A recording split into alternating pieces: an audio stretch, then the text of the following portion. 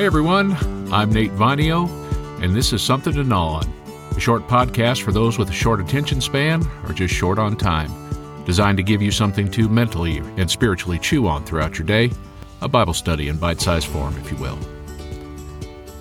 This episode is Open War is Upon You. A quick programming note here. This episode is taken from something I wrote in 2017. And it's as true today as it was then, as any scripture is for that matter. This was more of a journal-type piece from a moment in time that God was teaching me some pretty tough lessons. I remember that my intent in writing it was to make sure that I didn't lose sight of the tough lessons learned. There's no sense in repeating our mistakes. So the idea was that I could reread these from time to time and keep on the straight and narrow. Remember the Tin Man in L. Frank Baum's The Wizard of Oz? I'm the guy that watched the movie, but never read the book, let alone the other books that are part of this series. Yeah, I had no idea there was a backstory to the Yellow Brick Road. And while I'm at it, let me just say that it struck me odd that a guy would use an initial for his first name, so, as you may have figured out by now, I had to go digging. As it turns out, the L stands for Lyman. If my name was Lyman, I think I'd change it too. Not to mention the secondary problem, though.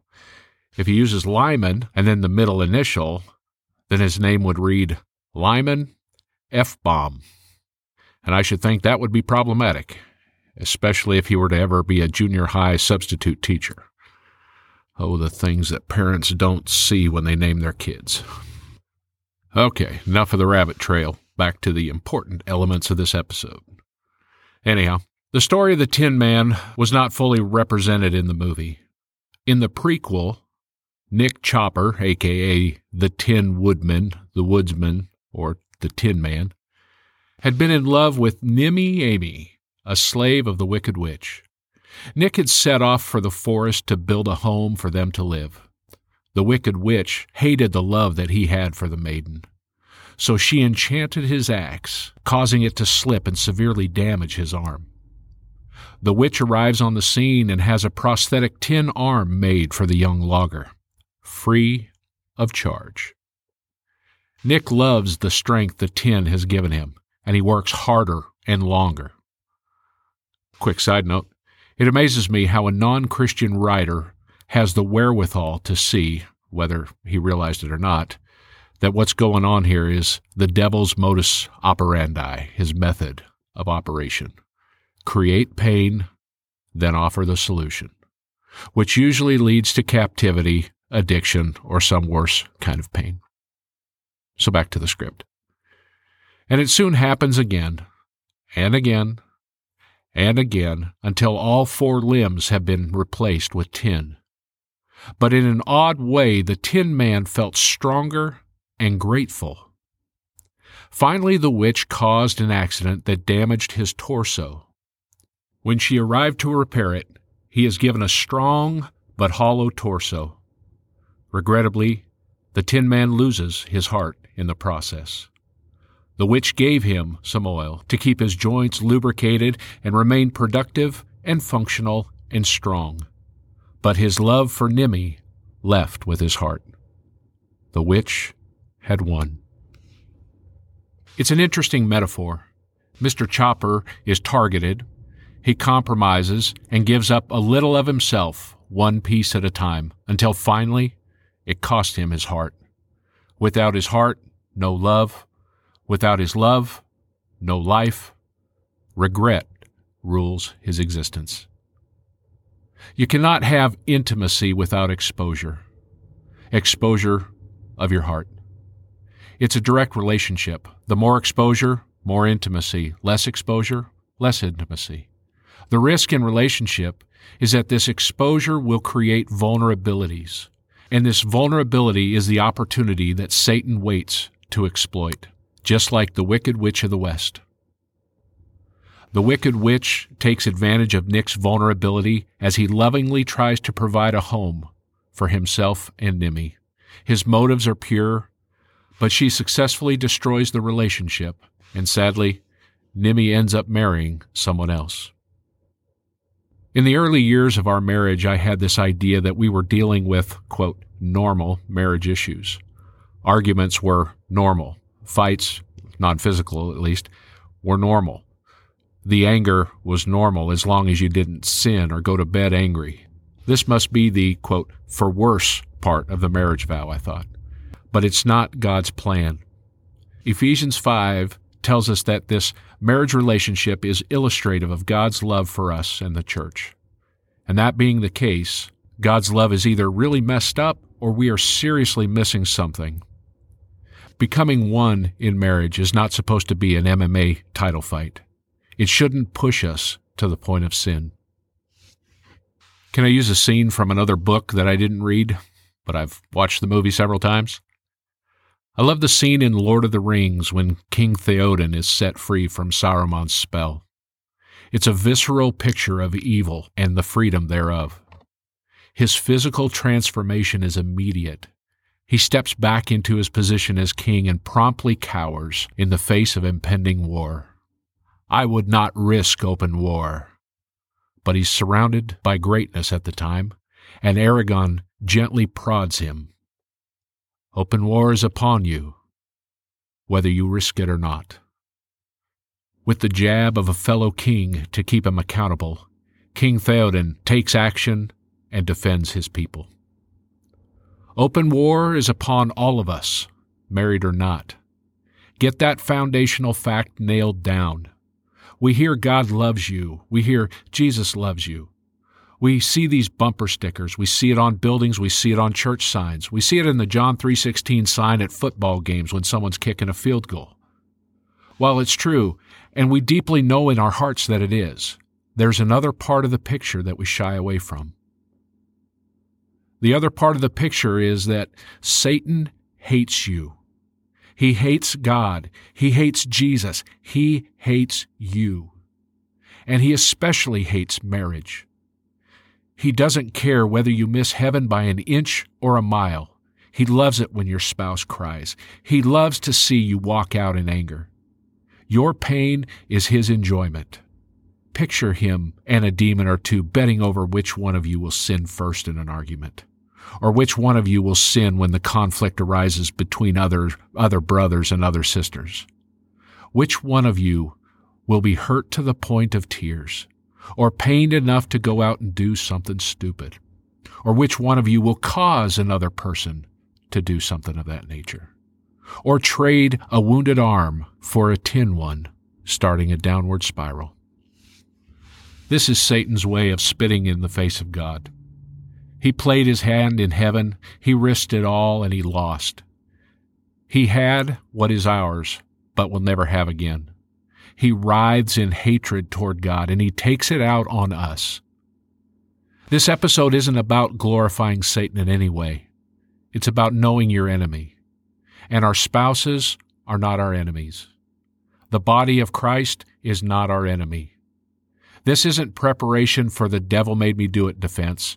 He doesn't make us do anything, but he does have influence, significant influence, and I fear it's more than most would acknowledge. Having different opinions, different familial histories, different birth orders, different communication styles, different love languages, those are all going to be givens. For it to devolve into an argument or a fight is heavily influenced. It could be a great opportunity to discuss something. It could be a great opportunity to lay your life down like Christ did for the church. It could be a great opportunity to display the fruit of the Spirit.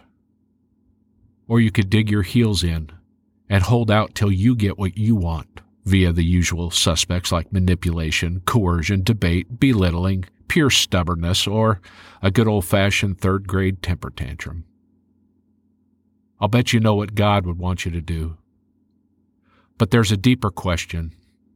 The question is as follows. Is Satan getting a foothold in the marriage, in the relationship, or in our church? What I began to realize was that Satan had an amazingly intense interest in our marriage, and that ought to scare anyone. Nothing in creation exemplifies God's love for us like marriage.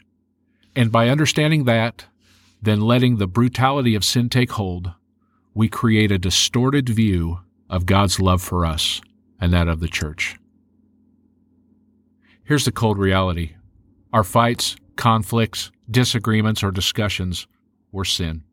They didn't have to be, but we carried them to that end when the flesh ruled the relationship, not the Spirit. Consider Galatians 5:19. Quote, "The acts of the flesh are obvious: sexual immorality, impurity, and debauchery, idolatry, witchcraft, hatred, discord, jealousy, fits of rage, selfish ambition, dissensions, factions, and envy, drunkenness, orgies, and the like. I warn you, as I did before, that those who live like this will not inherit the kingdom of God." End quote. 16 acts are mentioned specifically, not to mention the etc. phrase at the end and the like, which makes the list who knows how much longer. A few are obviously nastier than the others, but living like any one of them will get you a first-class ticket down AC/DC's highway to hell. While I'm on a scripture-quoting rant, take a look at what James says about these relational conflicts in the Message. Quote, "Where do you think all these appalling wars and quarrels come from? Do you think they just happen? Think again. They come about because you want your way, and you fight for it deep inside yourself. You lust for what you don't have and are willing to kill to get it. You want what isn't yours and will risk violence to get your hands on it." That's James 4:1 and 2. So not only is the devil bringing the attack, but often we are excellent accomplices. Speaking for myself, I wrestled with hatred dressed up like the pursuit of justice. Leaving in a fit of rage was better than staying in a fit of rage. Selfish ambition was cloaked in dreams and goals and passions and God's will and wanting better for my life and my family. Counseling with friends was basically creating factions. Come to find out, our marriage vows didn't include an immunity waiver for these lesser sins, and frankly, it would have been irrelevant. But to add insult to injury, in the pain of our conflict, I would give in to pornography. You'll hear me say it a lot. Pain will make you do stupid stuff. Unchecked, unmedicated, and unhealed. An unhealthy heart, a broken heart, a bruised heart will drive people to do the unthinkable, like the Tin Man, who eventually gave up his heart. It was ugly. It was sin. All of it. I had bought the lie of comparative sin. I would rationalize these things were not as bad as drugs and alcohol and crime and human trafficking and murder and satanic worship, or so I thought. Remember the objective of the war? Satan is raging against God by attacking us. And if you start using comparison to minimize your sin, you've played right into his plan. If you miss heaven by a fraction of an inch or a mile, the devil's won the battle for your soul. This whole thing humbled me. I had been playing fast and loose with my own salvation while taking terrible care of God's daughter. When my eyes were open to this, I responded. Life began to turn around. I was still a work in progress, but it was a significant course correction. Shoot, it's still a work in progress, really. 1 Peter 5:5-11 in the Message reads this way, and it really applied to our situation. All of you, clothe yourselves with humility towards one another, because God opposes the proud, but shows favor to the humble.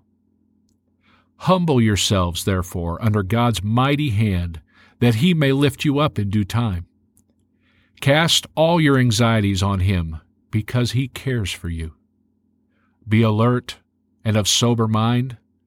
Your enemy, the devil, he prowls around like a roaring lion, looking for someone to devour. Resist him. Stand firm in the faith, because you know that the family of believers throughout the world is undergoing the same kind of suffering. And the God of all grace, who called you to His eternal glory in Christ, after you have suffered a little while, will Himself restore you and make you strong, firm, and steadfast. To Him be the power forever and ever.